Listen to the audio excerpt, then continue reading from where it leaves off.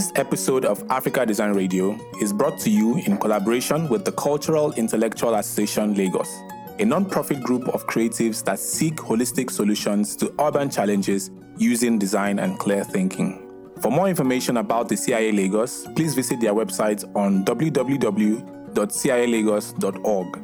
I hope you enjoy this episode as we capture the essence of design in the African context.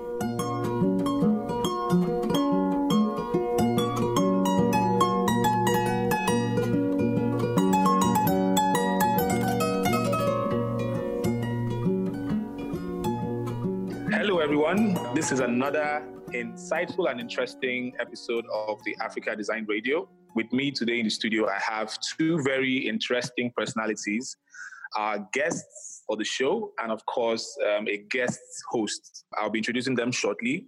This podcast is focused on the recent publication by the CIA Lagos, which is Interruptions, a compendium of 16 essays by architect and thinker James Inedu George. So on this episode, I have a guest host and, of course, our main guest, who is the author of this body of work that we'll be discussing today. The guest host for today's episode is Koku Konu. He's a representative of the CIA Lagos. Koku, it's nice to have you. Thanks a lot. I'm pleased to be here. Pleased to be here, Chibueze. All right. And we have with us architect and thinker, an avid reader and a very prolific writer. He's also the author of, the book that we'll be reviewing today. James Inedu George, it's a pleasure to have you on the podcast today. It's a pleasure to be here today. It's a pleasure. All right.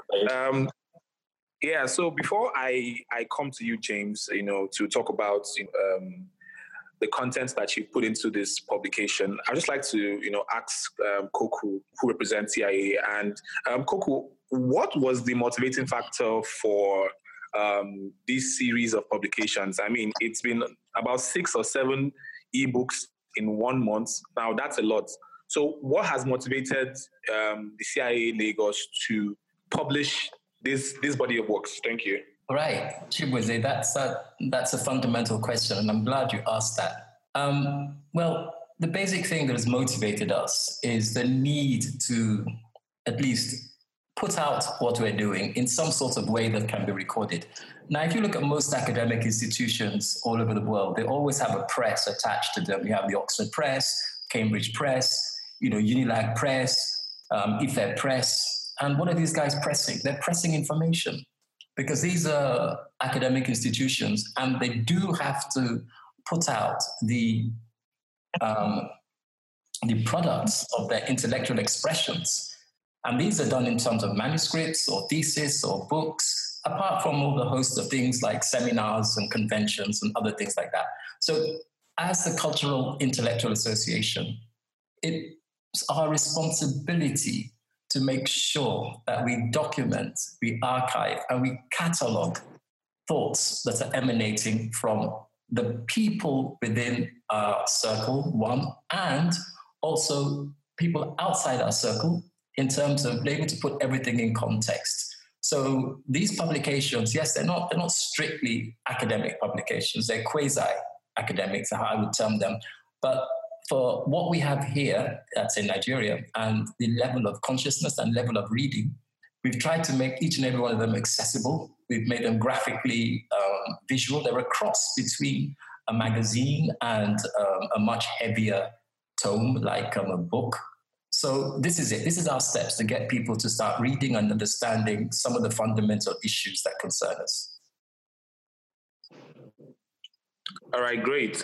Interestingly, you wrote the foreword for this book, and in that foreword, you hinted at, a chance meeting with James in 2007, when James approached you to seek employment in your firm.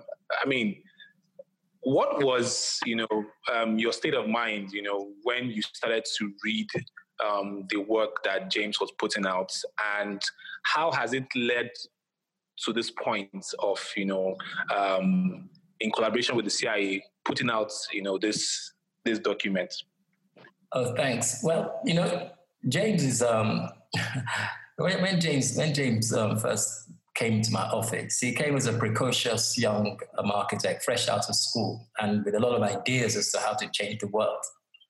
And what's fascinating about him, he's still the same precocious young architect with a lot of fascinating ideas about how to change the world.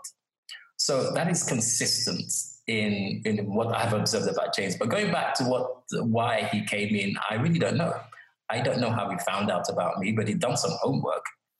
And when I looked at what I saw, his works were quite varied and not the usual student work that one sees. And I said to him, if you were to join me on this my bohemian trail, you may just believe that this is the way architecture is practiced. It's not. So you need to go and get some proper sort of like Foursquare office experience, with a boss who you report to, because in our organization it was very parallel. You came in when you had to come in, you did your work when you had to do it, and that was that. And if you didn't do it, well, I would scream and shout. But we didn't have reporting lines that were so traditional, and I thought that was a bad influence. So I asked him to get some experience, which he did and didn't like, if I remember rightly. But I think it's not about me; it's more about James. So I think James should be. Yeah. For me, it's kind of connecting everything together, which is why the next question now goes to James. And James, I just wanted to know, why did you think Koku would be a good influence for you as a fresh architect? I mean, well, like you said, I had. Thanks for the question. I had researched his work. He was doing quite a lot of building in Lagos for a few banks, and what I was trying to do, and what I'm trying to do, is kind of parallel with what he does, because I realized that a lot of the architects in Lagos weren't making architecture. They were doing something else, and I didn't want to be part of that. It wasn't going to help me grow, and it wasn't going to help me find new ways of expressing myself within the context of what I knew was possible in the world at the time. So I chased Koku down. I chased him down. The story is right. I actually chased him down. And after I left him, I tried my hand for 6 months on one of those organized firms, and yeah, I had steam coming out of my head in a short while. So I left and I started my own thing. And I followed that for a couple of years now. All right, great. All right, so let's move to the meat of today's session. James, the very first piece in this production is titled Tattoo. And in this piece, you kind of call for a deeper meaning to the solutions that architects provide society. And this kind of requires them to see problems for what they really are, not just superficially, to really dig deep and understand the fundamental needs of the people that these solutions will impact. And, in the piece, you kind of called for collective action to be able to achieve this. I just want to know, why is collective action so critical, to achieving this way of providing solutions to our challenges in society? You see, African architecture is not conventional architecture in the way that kind of like European architecture is, that a single person climbs a horse and solves problems. The problems in Africa are not the problems that Europe has faced. Therefore, architecture plays a wildly different role in this part of the world, and it should play a more leading role in this part of the world. The only way that it can lead is if we renegotiate the way that we interact with society.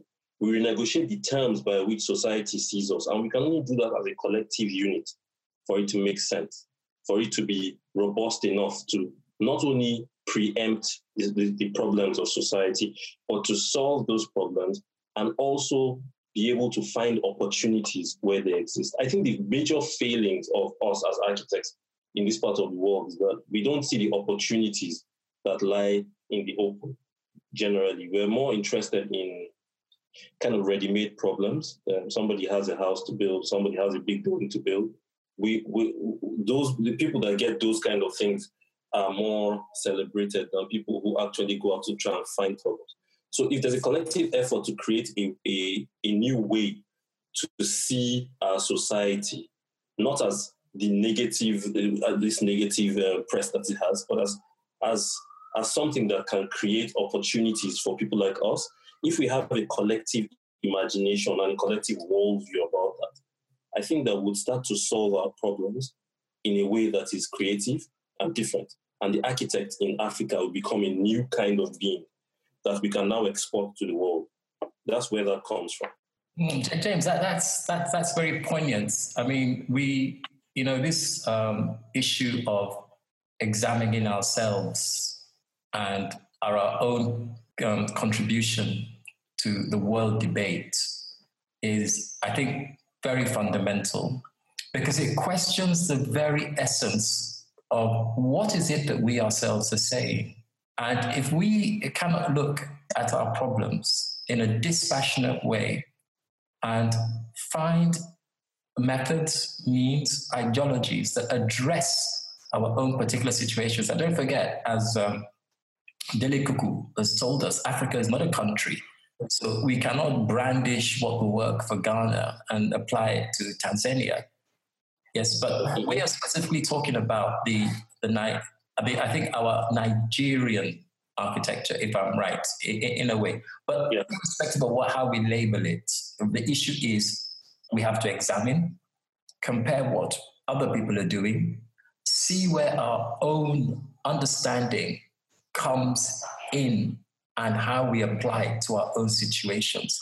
Because as you rightly said, the people celebrated are not doing that cerebral work. And that's one of the reasons why we're pushing this sort of academic content out.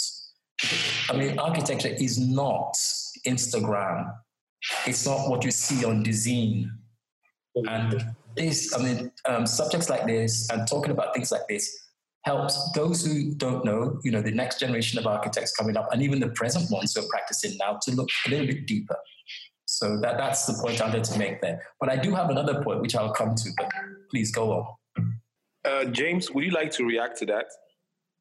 No, I think that's spot on. Really, I think that's spot on, because what sells what's shiny, but that's not what we do. That's really not what architects do. All right, so let's move over to the second piece in the publication. This one is titled "An Architectural Treatise," and in this piece, you kind of highlight the reactionary nature of architecture because it borrows from archaeology. And you credit postmodernist Le Corbusier for breaking the cycle through his work Villa Savoye in 1929. My question to you is, how do you think architects could be more proactive in meeting the needs of society today? Bear in mind that the needs of a century ago has greatly evolved. So how do we now meet the needs of the 21st century man? That's a very good question. Let me quickly do a rundown. The first, like I say this a lot, and I write it a lot. The first major contribution to architecture that wasn't without a reference point is in Imhotep, and Imhotep is kind of African. So it's something that comes from innately from our spirit, that we can make things out of nothing. That's the essence of generally around Africa. I mean, it's not a particular part of Africa, but around Africa, the essence of the African spirit is that out of nothing, we can actually just initiate something. That's why Lagos works. Now, the problem that we have here is Corbusier is the last architect that, by my reckoning, that tried to create something new out of nothing on a large, grand scale, that looked at the entire problem and said, you know what, because life is changing in this certain way, this is the response that we must make for people to live comfortably in this new type of life that is developing. What seems to have happened after that is a kind of comfort around that invention that is reminiscent of neoclassical times, that people now start to dig up old histories that are, permit me to say, kind of meaningless to the present time, and start to build architecture around it. So it forms like a cult that excludes people who are actually doing architecture from it and forces people to go to certain academies to participate in what they call architecture. So architecture, because of postmodernism, has become a kind of a complex art that it doesn't produce art. And it has happened before. It has happened before and it's happening again. And now what's being produced out of schools are more archaeologists and historians that are supposed to be practicing architecture, less architects that want to roll up their sleeves and make things. And that creates complication on all levels in the market. It creates complications in places like Africa that need that direct response of an architect, like a doctor, directly to the city to make things out of the little that we have. Around Africa this time, in Lagos, for instance, people live under bridges in Lagos. It's not high time that when bridges are being made in Lagos, we figure out a way to combine some kind of accommodation with bridges. Will it not be because of that opportunity, how infrequently that opportunity comes? Will it not make a different type of bridge? If we are able to catch the gala sellers and make a kind of road around that gala seller, won't it make it a unique road that is uniquely Lagos? This is what architects should think about and try to do. But I find that because we're coming from a time of, or we're in the aftermath of postmodernism, we're instead trying to make icons and we are not discovering anymore. We're unearthing histories. And if you don't unearth histories, you can't really participate in the bigger game of architecture. James, I do have to come in here. What you said is quite profound. You mentioned one thing, and that triggered a smile. You talked about adaptation, and in a way, you mentioned the bridge and the life of the bridge and accommodation of those features which are unique to our own sort of urban grain. Now, it's funny because 20 years ago, that is exactly what we were talking about. I mean, we did a project. No, that's true, and it's documented. It's documented. We did a project called the Lagos 2000, which talked about what our response. That what is the Lagos, creative collective response to the millennium? Because the government wasn't doing anything at that time, and we had cells and units, and our cell took the very bridge you're talking about, the bridge in front of the marina. And we examined the life underneath it, on it, and above it. And we looked at how we could harness these very typically strange sort of urban developments. I say developments because they were developing, they were changing all the time, they were never constant. And the fluidity of it is what we looked at. And we did suggest things along the very lines that you're talking about now. But it's documented and it's it's on our website. But that's what I wanted to say. Thanks, James, for bringing that up. That's the thing about it. It means that the solutions in Lagos they're just waiting to be harvested. Our change right there, but we're not seeing it. That I think that's my comeback to that. I think the change is right there, and if in 20 years people are saying the same thing, it kind of means that that's true. I hope.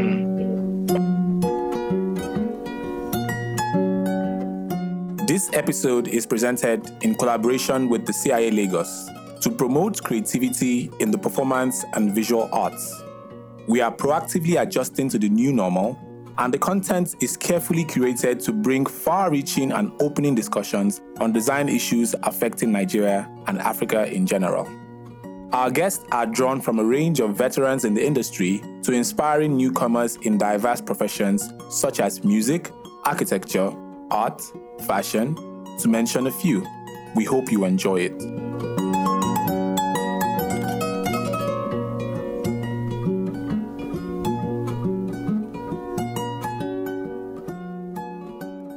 Okay, James, let's move over to the third on the production. And this one is titled Santa Claus, right? Claus coming from Santa Claus. And this piece was really interesting because you were basically ranting. This was this was a rant out of your frustration, about the state of the world and all the numerous wars that are ongoing and the casualties of these wars. What I want to know is what was the trigger behind this piece, and what were you hoping the reader could understand from your rant and your point of view? I mean, remember some time ago when Trump and Iran started to have a problem, then Trump and China started to have a problem, then suddenly there was a virus, and then suddenly I think everything just came to a head, and I started to, rather unfortunately for me, it looks like the article kind of predicted the riots are happening again by calling on Rodney King's 1992 riot. And what pains me about the world is these cycles happen all the time. And the people who go to war are not the people who make the policy. And nobody cares about the people that are dying and the wastes that are occurring because there's a gun to our head all the time to act in a certain way, and we don't even sit to negotiate if that's what we want. Nobody ever asks you if you want to fight a war, or if you think that fuel is something that you want to fight for, or if you think that people should experiment on viruses. Nobody asks that question. They just do it, and they say it's for your good. And I can't define what it is that is good for my neighbor, for him. So the world, it's a group of people defining our what is good for us without asking us, without any form of negotiation, and then making us and our children go to war to protect that we never negotiated for. So I'm asking, basically, who are we and what are we doing here if we can't even participate in something as little as negotiating our position within this whole mess?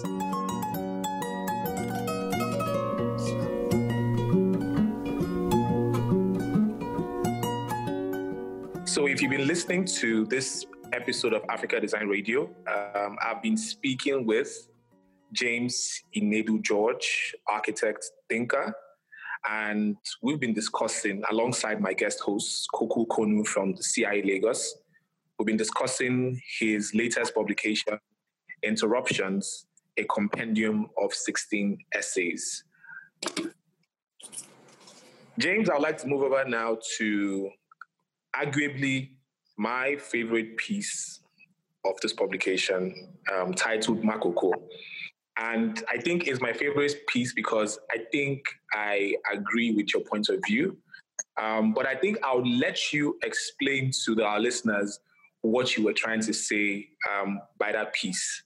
So just take us through the message you were trying to pass by the Makoko piece.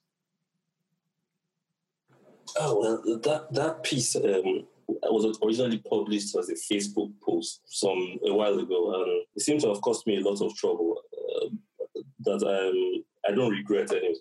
But the thing is, architects are quiet. We live a quiet life. I mean, yeah, we go to parties and things like that, but our life is inherently very quiet. We're forced to be thinkers because we have to learn so much, and therefore we look for opportunities to explode onto the audience of the world. We look for these opportunities to explode. And Makoko made, for lack of a better description, a perfect opportunity for any architect who would not really think of the problem as a real problem, who can look at it without any scruples and look at it like a design problem in university. It opened the door for that to happen. So Makoko became less of a problem, but more of a fascination and a toy that architects could jump on like a trampoline to make their careers pop, if I can use that. And I had kept quiet for a long time. I had problems with what was happening. I know EC as a person, and EC, I understood. We had discussions with EC earlier on in our careers, and I understood what she was trying to say. And I thought that what she was doing was noble, but she shouldn't call it, she shouldn't bring it into the mainstream, because I kind of thought that people would do this. Where people suffer, there's that possibility for people to take advantage of that. And that's what happened. I beg your pardon. When you say EC, do you mean EC Etomi? Yes, EC Etomi. Yes, for those that don't know, I saw it as a springboard for architects, that they would take advantage of the people and make something that make their career in the West a little bit more sumptuous for people who write about such things, and make it less habitable for the people that live there. I mean, the people have been there for more than 50 years.